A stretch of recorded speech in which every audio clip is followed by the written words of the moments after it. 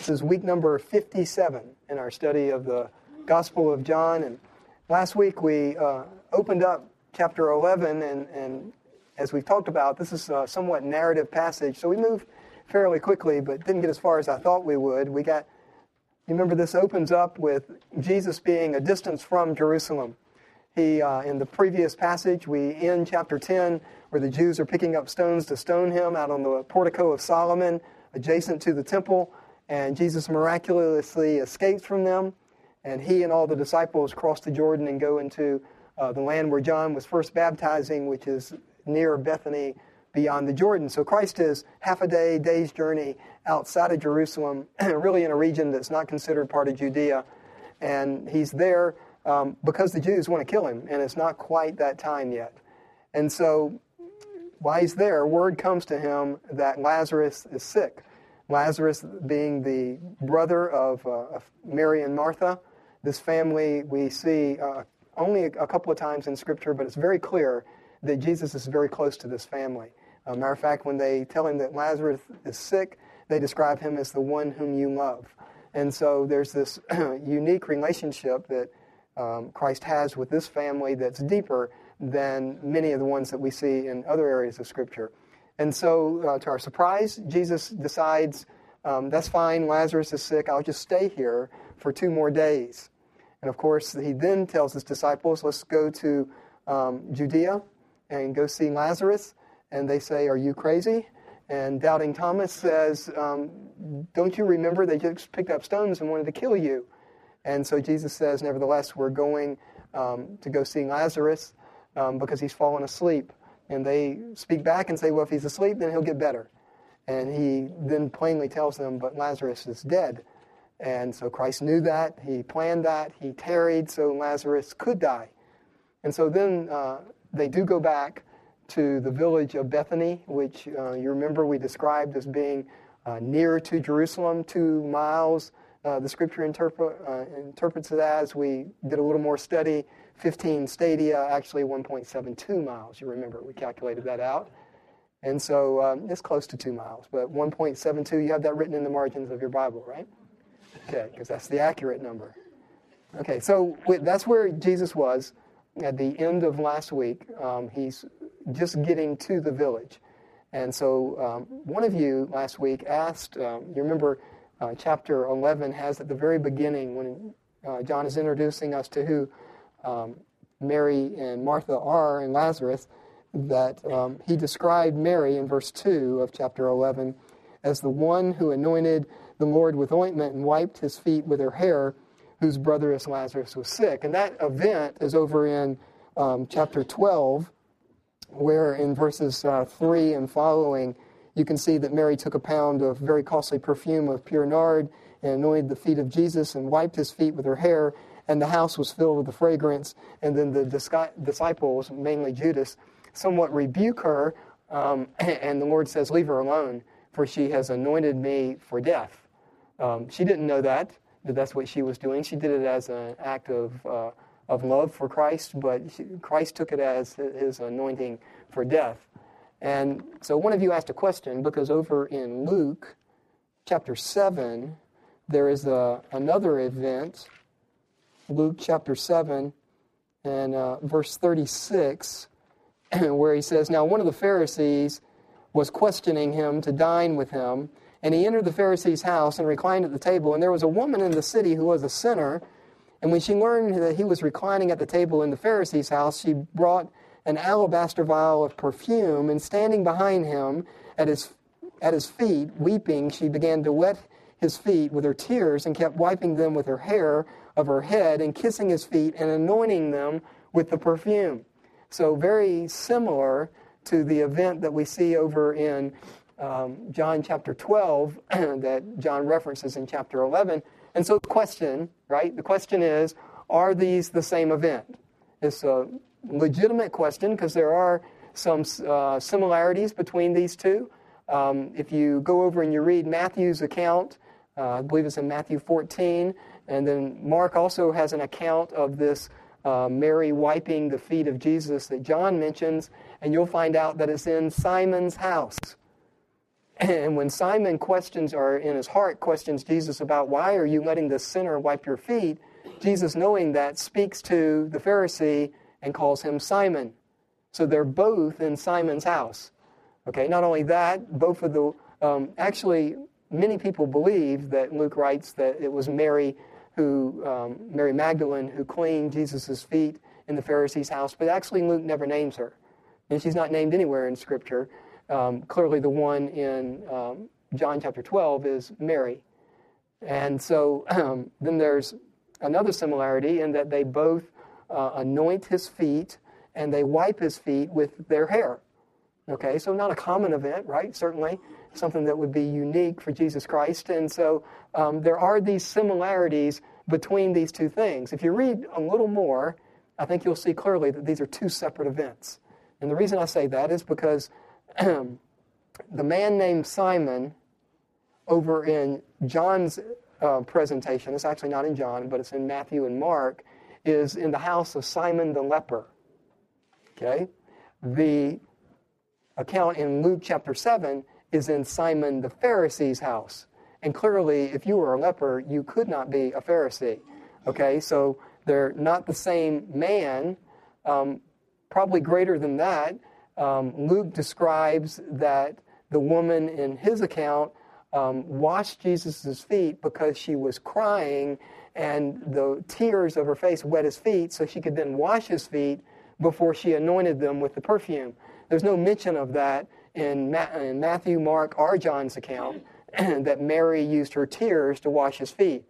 So she apparently was not crying.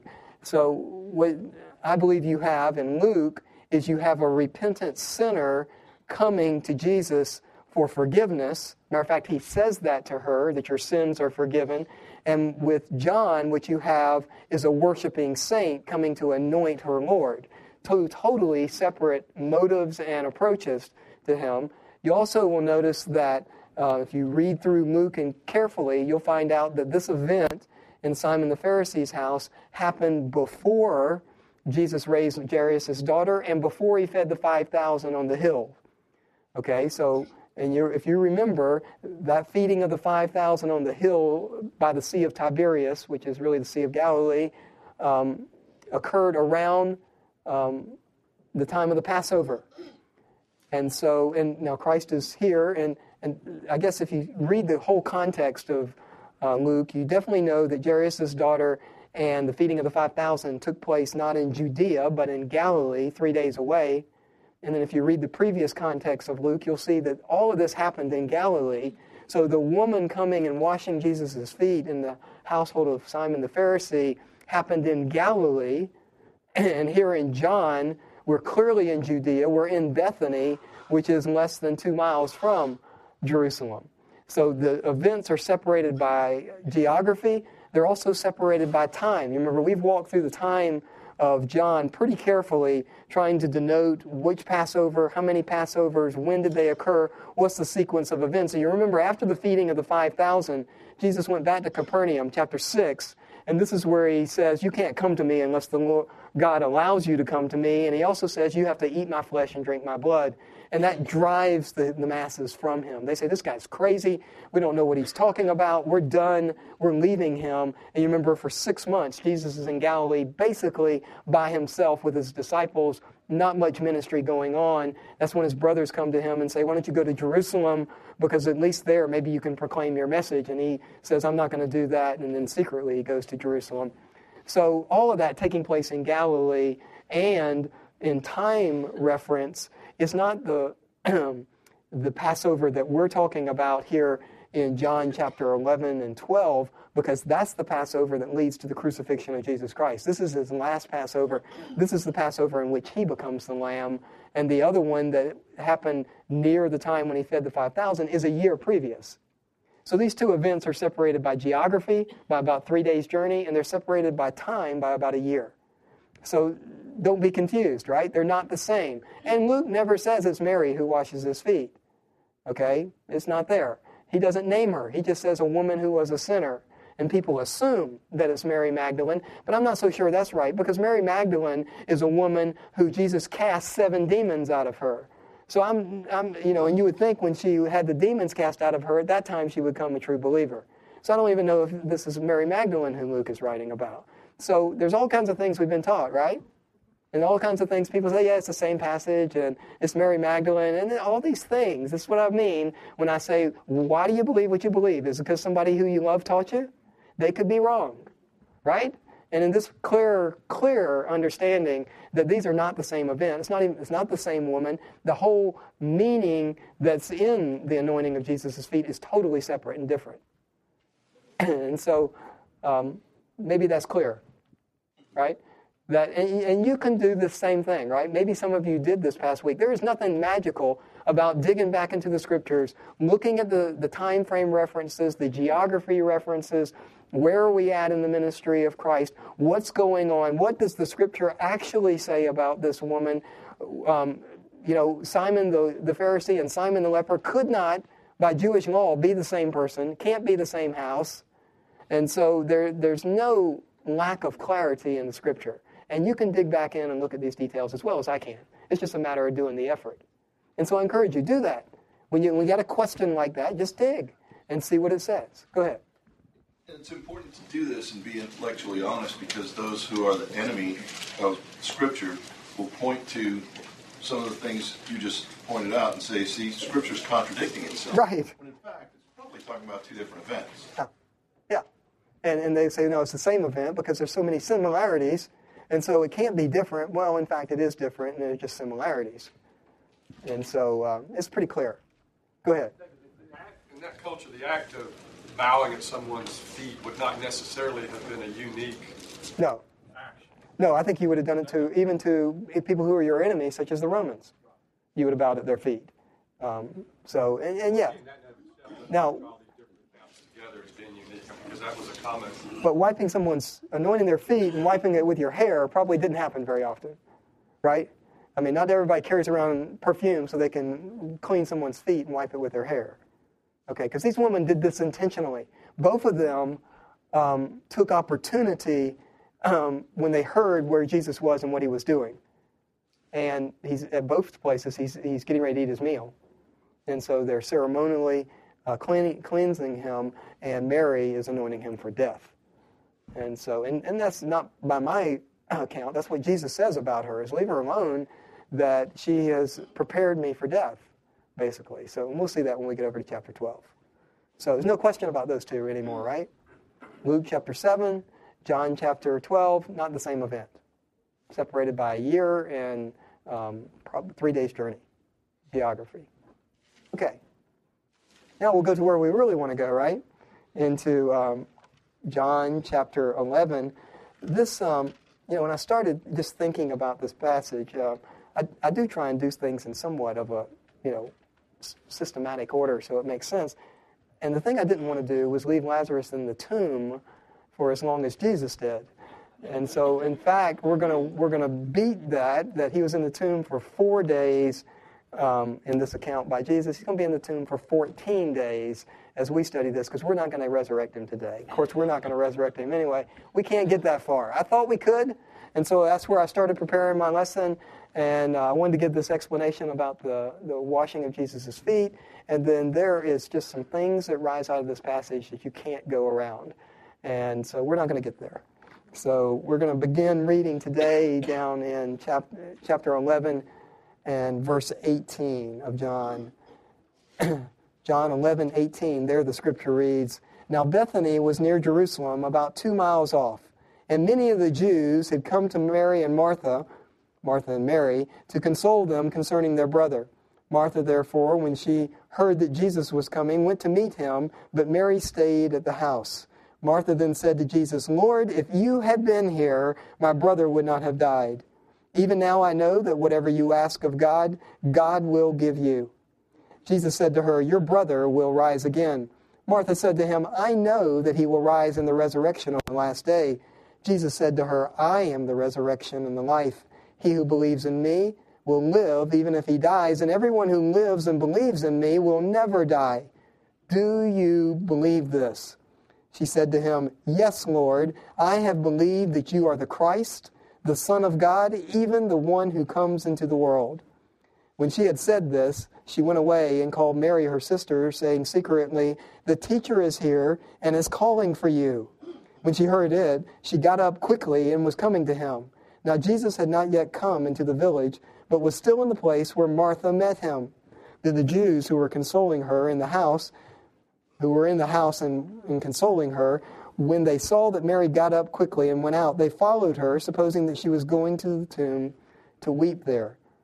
Therefore, when Mary came where Jesus was, she saw him and fell at his feet, saying to him, "Lord, if you had been here, my brother would not have died." When Jesus therefore saw her weeping, and the Jews who came with her also weeping, he was deeply moved in spirit and was troubled, and said, "Where have you laid him?" They said to him, "Lord, come and see." Jesus wept. So the Jews were saying, "See how he loved him." But some of them said, "Could not this man who opened the eyes of the blind man have kept this man also from dying?" Okay, so that's where we'll stop. Lazarus has to stay in the tomb for a while longer. Okay, so we're 1.72 miles or so thereabout, right, from Jerusalem. We're just outside the village where the people live. He's not yet in the village. And word comes to, verse 19. Who is there with Mary to console her because her brother has died, not yesterday or the day before, but 4 days ago? So they're there for a long time, right? Who is it that's there? The Jews, the leadership of the Jews. So in some way, this family is known by the Pharisees. Okay? And maybe it's because of Martha's good understanding that there is resurrection after death, which the Pharisees would have believed, but the Sadducees hated, right? And so maybe that's why you just don't know, but there's something about this family of Martha, Mary, and Lazarus. And you notice always you get Martha and Mary. We say it Mary and Martha, right? But the Scripture writes it Martha and Mary. Why? Because the prominent is always first. And Martha is clearly the prominent one in this family. Okay, because you notice that they hear that Jesus is coming, and it's Martha, the leader of the household, who goes to greet him, not Mary. And this is how it always is, right, in Scripture. It's always Martha who's serving, Martha who's fixing a meal, Martha who's looking after the details, and Mary who's sitting at Jesus' feet, commendably, not always negatively. And so Martha goes out to meet Jesus, and it's in the outskirts of the village, which means what about this encounter? They're not in the village, they're in the road leading to the village, so what about this encounter? Is it public? It's public to whom? To whoever's around with Jesus, which would have been at this time the disciples, and probably nobody else, because the Jews wanted to kill him. I mean, we're only 6 or 7 days before the actual sacrifice, right? I mean, that's not correct. We're within a couple of months, maybe weeks, of the sacrifice. Okay, because after this, Jesus will go back away from Jerusalem for a little while longer. We don't know how long. And so we're certainly in the proximity of when Christ is going to be crucified, and the Jews already want to kill him. Matter of fact, they have a stoning in their mind, right? Because he still called himself equal to God, and that's blasphemy, so he deserves to die. That's in the minds of these Jewish leaders who are in Mary and Martha's house. They're actually there, and commendably so, right? I mean, they're there 4 days after this man died. So they're staying around. They're not just leaving this family to weep on their own. And so I'm a little surprised by that, to be honest with you, that the Jewish leaders are there, but they are.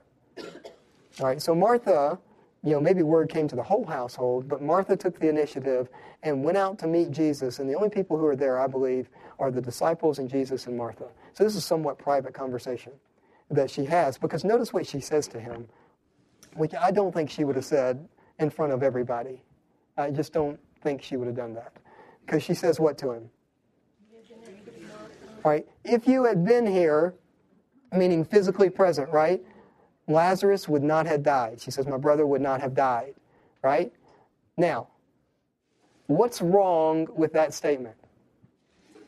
Based on what we've studied and we know out of John, what's wrong with that what she says. He didn't have to be there, right? How do you know that?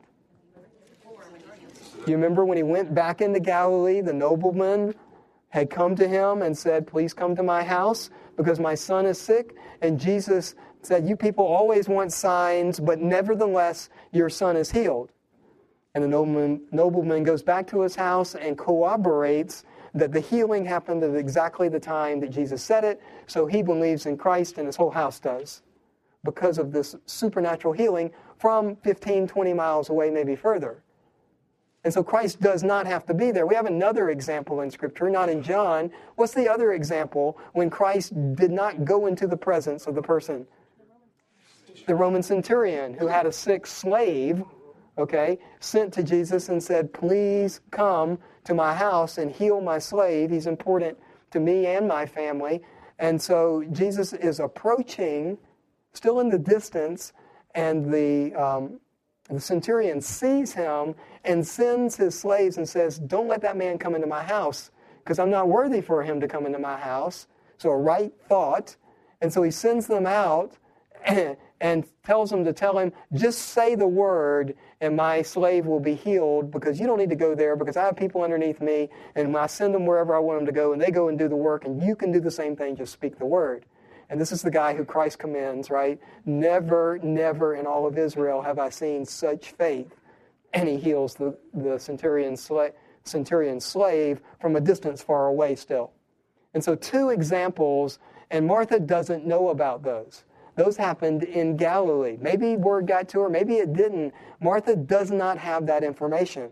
So in all the miracles she's seen, Jesus is in the presence of the person who he heals. Hasn't spoken anything or done anything from a distance. No examples of that in Scripture where, other than those 2, where Christ is a distance away and does something supernatural in healing somebody. So Martha doesn't have that information. But we have the privilege of knowing that, right? So that's part of what is wrong with Martha's statement. What else? Go ahead. She assumes that he doesn't know that Lazarus is sick and dead.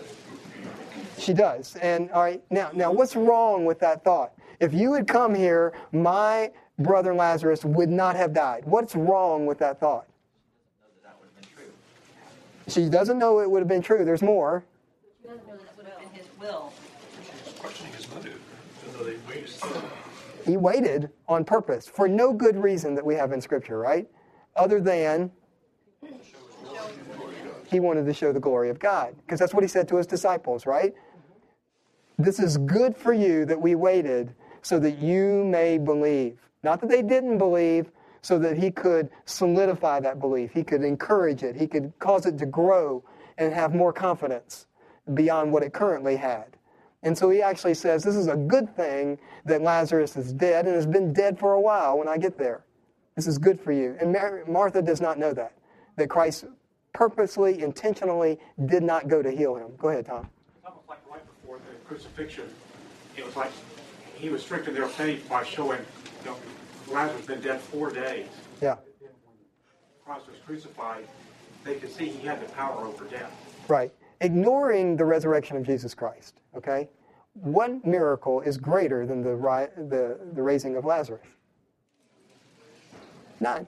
This is the crescendo of the ministry of Jesus Christ. This is of the healing ministry of Jesus Christ. This is the peak. This is the pinnacle. There are none of the others that compare to this one. I mean, even when he raised Jairus' daughter, she'd only been sick a short time. Even when he raised the daughter of the son of the woman from Nain, he was in the funeral procession, so he had only been dead a short period of time, not 4 days. And so this is significantly different than those. Okay? So this is the pinnacle. This is the greatest miracle of healing that Jesus works while he's on the planet. Martha doesn't have the information that we have. So you see the great privilege we have as we study Scripture. We have the other passages. We have the explanations. Excuse me. We have all this information. Somebody could get me some water. That'd really be good. She don't want to say too much about Martha, I guess, or make judgments about her personality, but, back in Luke, 10:40, she's accusing Jesus of not caring.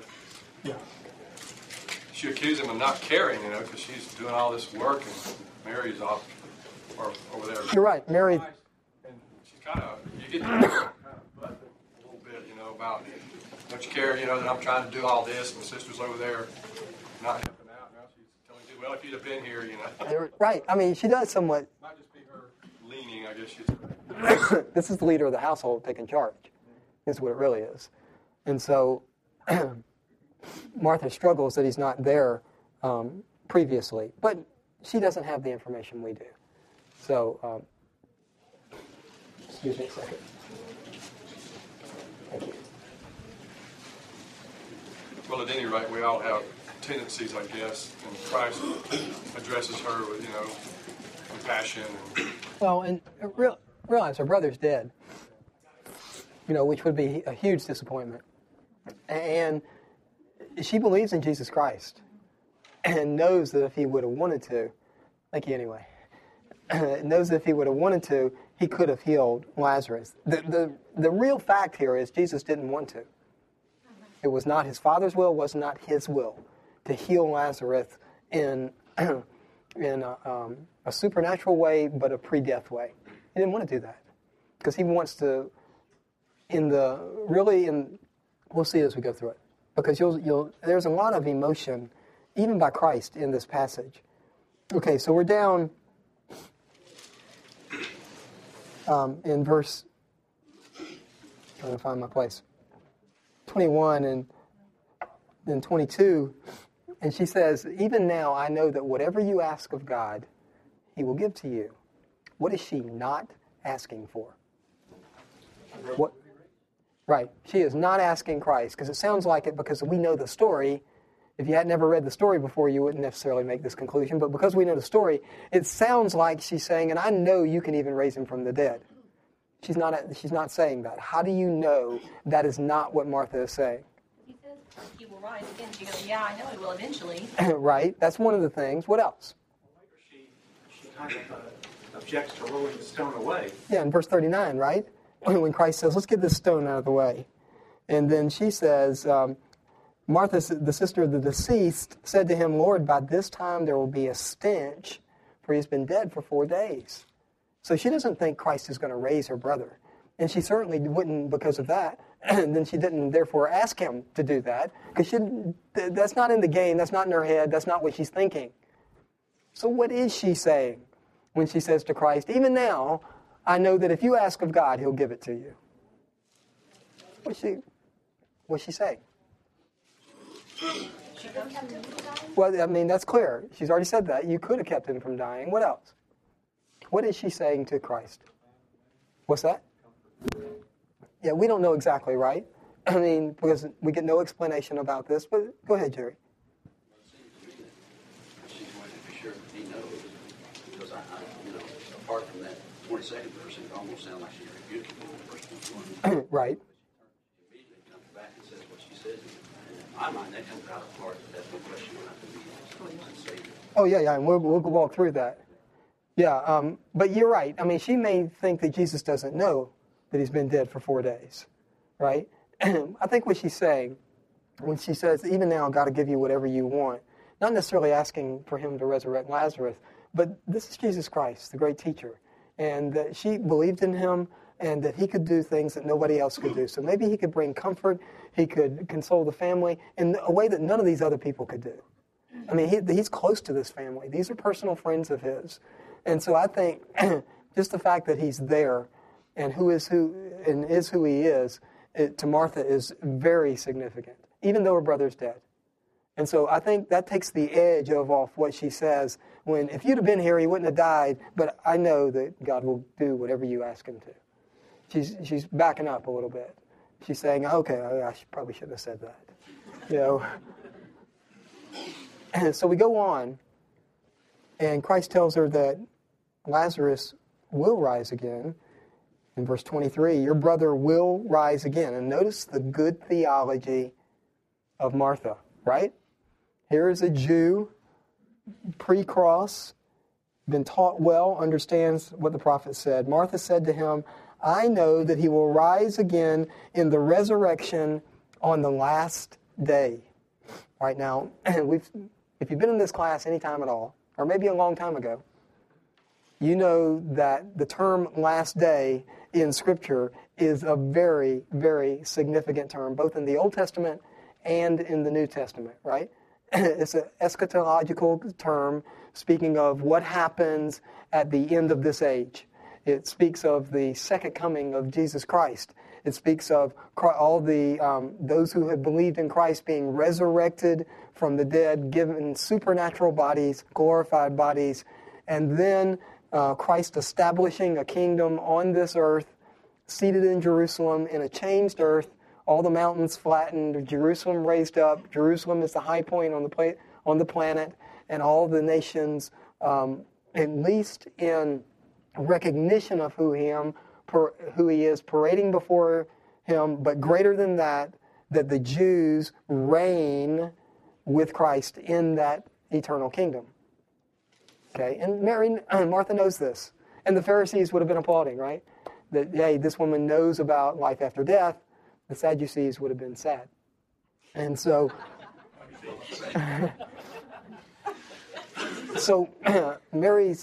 Martha's theology is pristine. She believes in the resurrection at the end of this age. If for no other reason, that's why you should believe in the resurrection at the end of this age. Because you notice Christ does not rebuke her for what she says. He knows it's accurate. Matter of fact, if you go over to Matthew 24, he gave 24, 25, 26 explanation of what she's talking about here, about the the last day. You know, again, just for extra credit, you've been in here for a while. I believe the last day lasts at least 1,000 plus a few days, at least that long. Okay, and that's the statement out of John, that out of Peter, that a day is as 1,000 years as a day, in the context of eschatology, and the fact that if you just do a time study of what happens in Revelation all the way through chapter 20, you'll see that it takes a little bit more than 1,000 years, because there's still some things that have to take place. So it's 1,000 years plus a little. Probably not even a year, but nevertheless plus a little.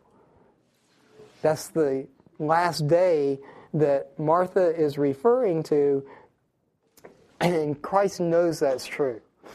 But he wants to teach her a greater truth, greater than the fact that all those who believe in the Messiah will be resurrected and reign with him in the last day.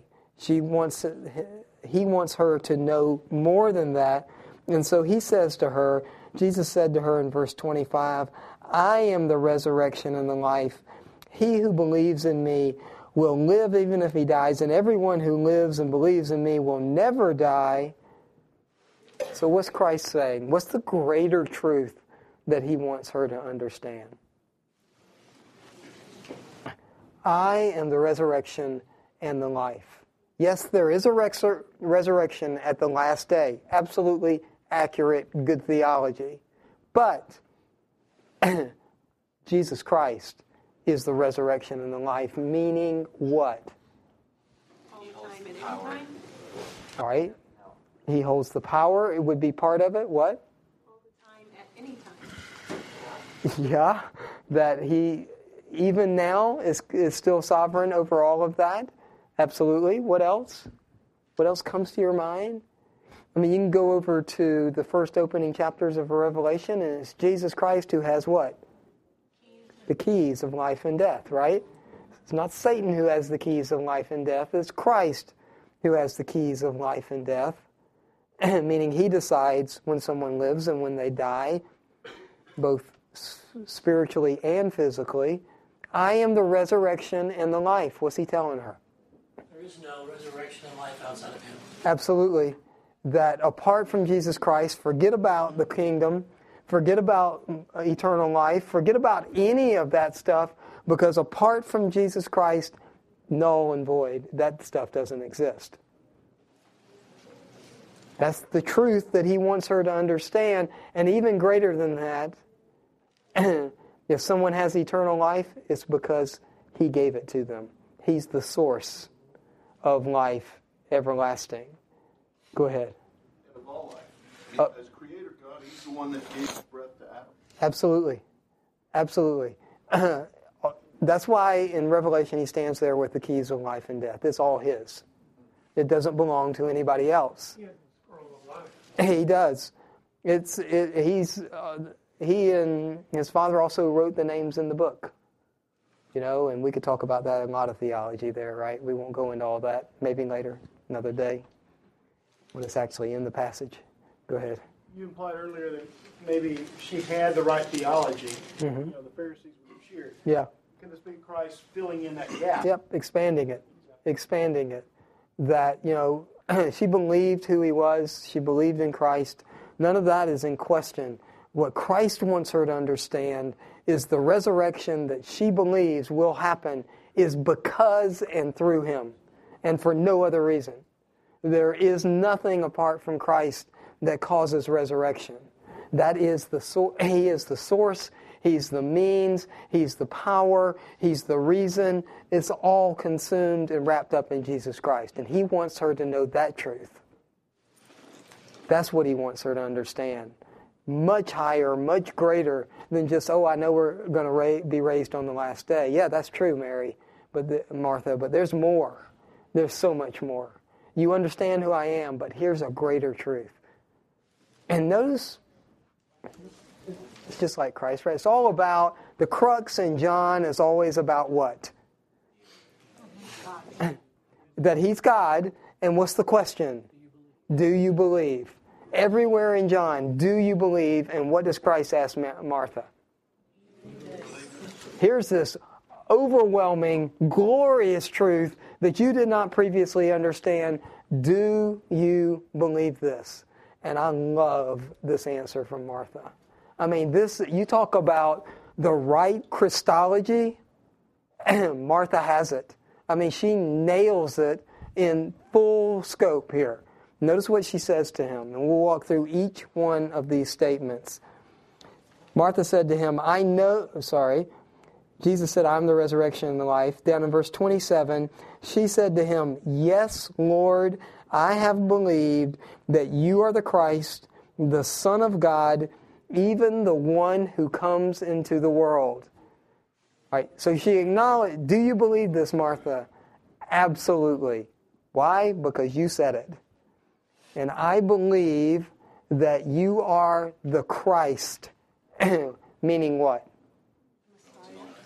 Yep. You are the Christos. You are the anointed one. You are the one spoken of in Scripture who is anointed by the Father and given the rule and the reign. I absolutely believe that. Okay? You are the Christ. And then she says that you are the Son of God. The way that Jesus often in John refers to himself, right? I am the Son of God. Meaning what? He is God. And that he, in essence, is God. He and God are of the same essence. There is no difference between Jesus Christ in the flesh and God eternal. They're one and the same. I and the Father are one. No one can snatch you out of my hand. No one can snatch you out of his hand. Why? Because it's the same hand. We do things in cooperation and in complement to each other. Our wills are intertwined, as we've looked at. I am God, and the Father and I work together. Martha absolutely believes that. You are the Son of God. You are the Christos. And then she says a little different one here at the end, right? What does she say that he is? You are he who comes into the world. What's she speaking of? I would say the coming one was a messianic title. The coming one would be a messianic title. She's referring to something very specific. She referring to the prophet? She's referring to the prophet. Exactly right. And I'll show you this in John, if I can find my notes. What verse are we in? 26? 27? Thank you. Go back in John 16. No, that's not right. 6:14.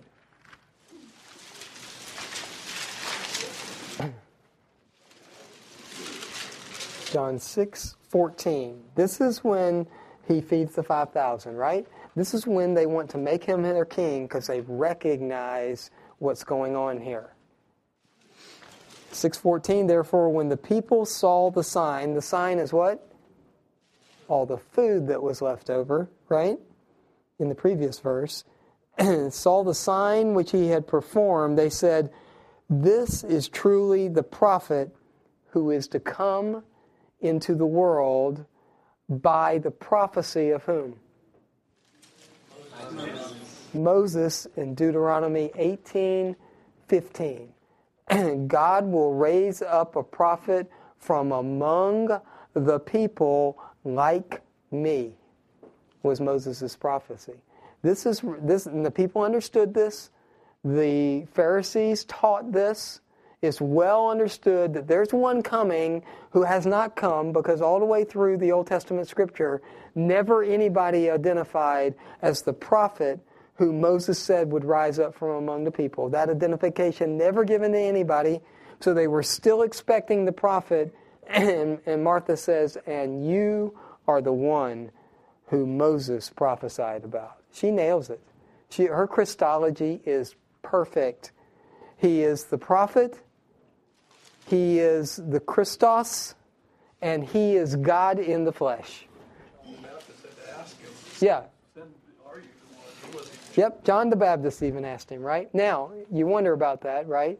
Because John the Baptist is the one that said, behold the Lamb of God. But then later, when he's about to be killed, you always want to make sure, right? So that's when he sends his messengers back. And Christ confirms it by saying the dead rise, and those blind see, and those who can't walk do. And so that was the same in John 1 when the Yep. Levites and priests asked. Yep. That's what they were referring to. That's right. Yeah, way back in John 1 when they said, well, if you're not these guys, are you the prophet? And he says, no, I'm one crying in the wilderness. The one they missed in the prophecies. Go ahead, David. Where was it in Deuteronomy? 18:15. That's correct, isn't it? I know some of you are checking, so it's always good. I never rebuke someone who checks to make sure that I'm right, because I'm often not right. Okay? I understand that. So it's a good thing. Okay, so you see the stuff that just rises out of this passage, right? There's more. 28 through 30.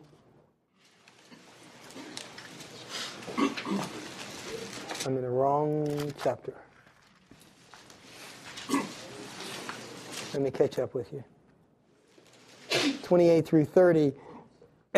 When she had said this, she went away, and she tells Mary something that we don't see Christ say, which is what? The teacher is calling for you.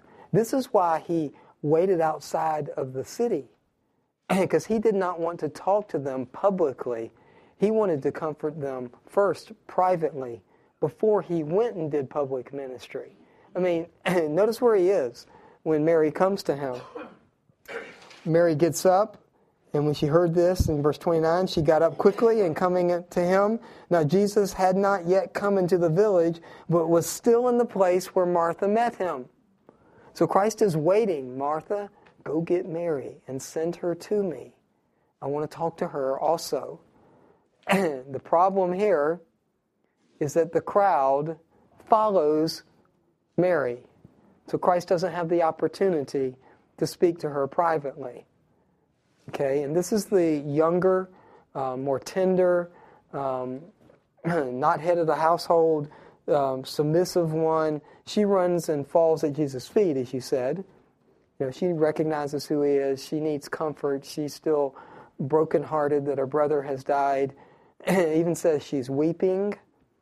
And not only she is weeping, and this you just kind of wonder about, right? The Jews are weeping with her. So they're, I don't know if, when your brother weeps and you weep, you go and you're just there with them. And that's about all you can do. That's what's going on here. And commendably, to these Pharisees. They are trying to comfort her in any way that they can. Now, this kind of surprises me. Then the Jews who were, verse 31, were with her in her house and consoling her. They go out. Therefore, when Mary came to Jesus in verse 32, she saw him and fell at his feet and says the exact same thing that Martha said. If you had been here, my brother would not have died. Okay? The sisters have been talking about this, right? I mean, this was on their mind. This is why they sent for him. And she doesn't have the same information that Martha doesn't have. They just don't know what's going on. And they're brokenhearted. So we don't really scold them or don't understand what's going on. I think we understand perfectly what's going on. Verse 33. When Jesus therefore saw her weeping, and the Jews who came, he was deeply moved in spirit and was troubled. Now, this to me is interesting because it says something about Jesus Christ, especially in his earthly ministry. So here's Jesus Christ, this woman at his feet, crying. Here's the crowd, and many of them are weeping. And Jesus sees this, and he's deeply moved and troubled. I think, what's the ESV say? It even goes stronger than greatly troubled, right? ESV says he's moved, deeply moved, and greatly troubled. Now, this is Jesus Christ. Does he all of a sudden think that, well, maybe I can't raise Lazarus from the dead? Is that what's going on here? Is that why he's troubled? No, clearly not, right? Yeah, what's going on, Randy? The human part of it. What, okay, meaning what? What? Relationships matter. Relationships matter. I think that's a small part of it, to be honest with you. Yeah, but I mean, the people matter, that he was moved by the fact that she had such a love for her brother. Right. And that love for family, that whole thing is built into us in a human way that God has put into us. Right. I think it's greater than that. I think it shows he had a tender heart. I think it's greater than that. When you look at God's will and what God's purposes are, and the fact that in the course of that purpose unfolding, people get hurt along the way, and people are suffering because of sin. And that's the perspective Christ would have had, right? That we're all here weeping, and he will be very shortly, because of what? Because of the fallenness of the humanity, right? And that's what he would have seen, I believe. He's always has this higher perspective than anybody else. And he sees in living color here the results of sin in what it's caused. Go ahead. 1 Corinthians 15 says the sting of death is sin. Mm-hmm. And he's the promised Redeemer from Genesis chapter 3 to do away with sin. So I think at this point the fulcrum of his mission is pointed out. This is what he's come to redeem mankind from. Exactly. Yep, and that's what he sees. That's what's in his mind. Because in 7 days, 8, 9 days, he's going to overcome all of this permanently. And here, it's months away. In John, it's only that far away, but it's really months away that he's going to overcome it permanently. And here, in a few minutes, temporarily, he's going to overcome it. Go ahead. I also think it just shows the heart of God for his people. That he loves us. And that he is grieved over our sin. He's grieved over when we hurt. That's right. I just think about when it says he takes no joy in the destruction of the wicked. I mean, he loves us, and he loved them, and he felt their pain, I think. He does. I absolutely agree. When he also, like, when in Palm Sunday, he wanted to take his brood. He knew. He weeps over Jerusalem. Yeah, he loved them, but they, turned from him. Yep. Look over at 1 John. This same author, right? Maybe a couple of years later, a few years later, John pens 1 John. And down in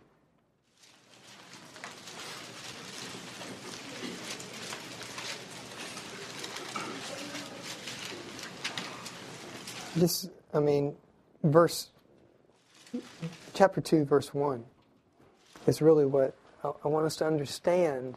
And Christ understands this when he's standing there with these people. He says, "My children, I'm writing these things to you so that you may not sin. And if anyone sins, we have an advocate." He's standing there with these people who are weeping, with the Father, Jesus Christ the righteous, and he is the propitiation for our sins, and not for our sins only, but for those of the whole world. That should provide comfort to you.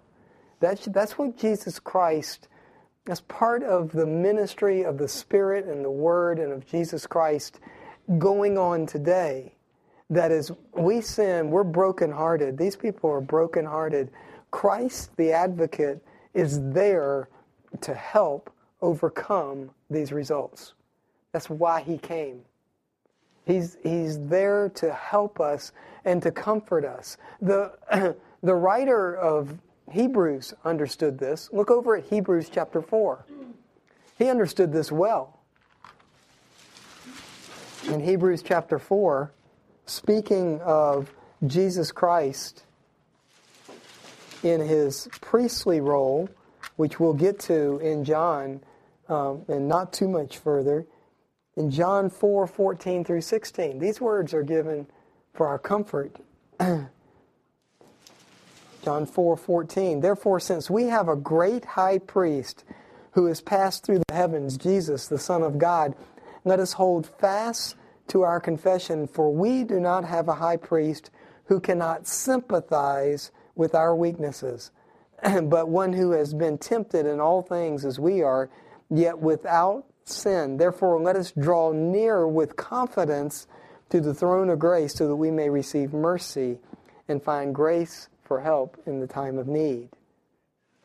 This is who Jesus Christ is. He understands what you're going through. He probably understands it better than we even understand it. And he goes before the Father as our advocate, that our sins may not be held before and in front of us, because he was the propitiation for our sins, the satisfaction of judgment of God.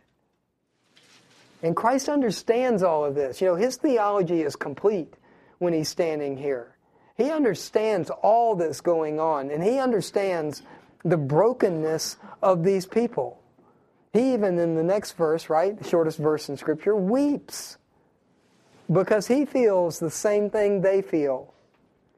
And Jesus Christ, while raised from the dead and with the Father sitting in glory, still understands our weaknesses. We don't have a high priest who doesn't sympathize with our condition. He does. He does. And you ought to rely on him, because he will provide comfort that no one else can. The amazing thing about the humanity of Jesus Christ to me in Scripture is the next thing that the writer of Hebrews writes down in chapter 5. Did Jesus really, really have to go through the things that we as humans have to go through? Hebrews 5, verse 7. "In the days of his flesh," when he was a human, right? "He offered up both prayers and supplications with loud crying and tears to the one able to save him from death, and he was heard because of his piety. Although he was a son," this is outrageous, "he learned obedience from the things that he suffered." Although he was God in the flesh, he still learned obedience. "And having been made perfect, he became to all those who obey him the source of eternal salvation, being designated by God as the high priest according to the order of Melchizedek. That's who Jesus Christ is. This is a greater truth than just he was there and he was weeping with the people because they were weeping. No, he understood the bigger picture. He understood the brokenness of humanity, the fallenness of humanity, the reasons they were suffering because of the death of Lazarus. He saw the bigger picture. And so in that view, he's there. He's brokenhearted with them. He weeps with them when he gets to the tomb. And, you know, let me say something now. If Jesus Christ ever appeared vulnerable to the Jewish leaders, here it is. Because here he is, and his friend is dead. The women have said what they would say, which is, if you had been here, he wouldn't have died, so why weren't you here? They would be accusing him. And look at him, just like a regular human, not God, he's weeping also. Now, why do I say that's their perspective? Because of what they say. Look at what they say in verse 37. Jesus goes to the tomb, he's weeping, and look at what these guys say back over in John 11. Is it 37? Did I get it right? Yeah, 11:37. So the Jews were saying, see how he loved him, but some of them said, could not this man who opened the eyes of the blind have kept this man from dying? Yeah, you may have opened the eyes of that blind guy, but you couldn't keep this one from dying.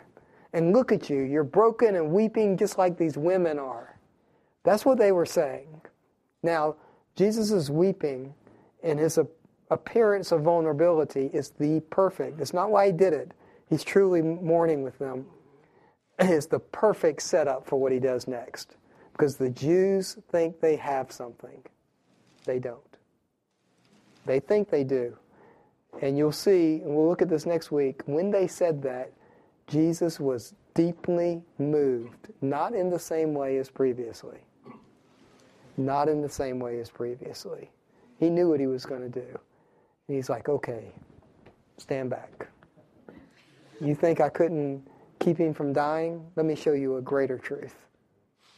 That's what he's getting ready to do. That's how he was moved. You get the picture, right? He's weeping with them, and now he's going to do something about it. This is all in the plan and purpose of God. This is the pinnacle of the healing ministry. There's no greater miracle than this one in Jesus' relationship to humans. David, I think the preeminence of God's purpose in this comes out so clearly. Yeah. Because, I mean, they're complaining that he wasn't there, and yet he wasn't there because it wasn't the purpose of God for him to be there. Yep. He was delayed because the will of God was for him to delay. And he is showing us that our suffering is secondary to the purposes of God. That's right. That the troubles that we have are secondary to that, and that we need to always be willing to submit our heartache, our struggles, our difficulties to God's purposes. And when you go through those, he understands. He gets the picture. He understands what you're going through. Back way over there. Somebody had a hand up? Maybe not. Randy? I was going to say that, this is another pictorial. It's nothing that we haven't already said, but it's just interesting, that this is another indication of his triumph over death. Yeah. I mean, with the literal of Lazarus, so it's a pictorial of what he's going to do when God resurrects. His ministry crescendos. Up to this point, and then ultimately with the resurrection of himself, which is the greatest miracle, right? You kill this temple, I'll raise it in 3 days, he said. Go ahead. Martha and Mary's comments also reveal a lot about us when we're going through trials. They're basically questioning God's purposes, his path, that he has for their life. If you had done this, or if such and such had happened, how many times do we do that? Yeah. But we know that his purpose is better than I remember when Stuart Scott said that if we could have changed the past, things would be better, but they wouldn't. It'd be worse. Because if you look at Romans, what Romans 8 says, that God, sovereignly causes all things to work together for the good of those who love Him. Right. Right. It's basically just us questioning, does God really know what He's doing? Yeah. Even though we don't. They had great faith. In our arrogance. Yeah. Right? That's what it really comes down to. I could have done this better. Right. You can't. You can't. Go ahead. As God's creation, we exist in time. Yeah, He doesn't. He does. He created time. And so For our help. this idea that, His delay or whatever, we have this one-dimensional view of time, and of course death is permanent, and it's just... That's not the way He thinks. Yeah, He's outside of all that. See, there's a lot in this passage, right? Now you know why I didn't get to the resurrection. So Lazarus will stay in the grave until, Lord willing, next week when we read through the resurrection. Yeah, he will. Thanks for your time.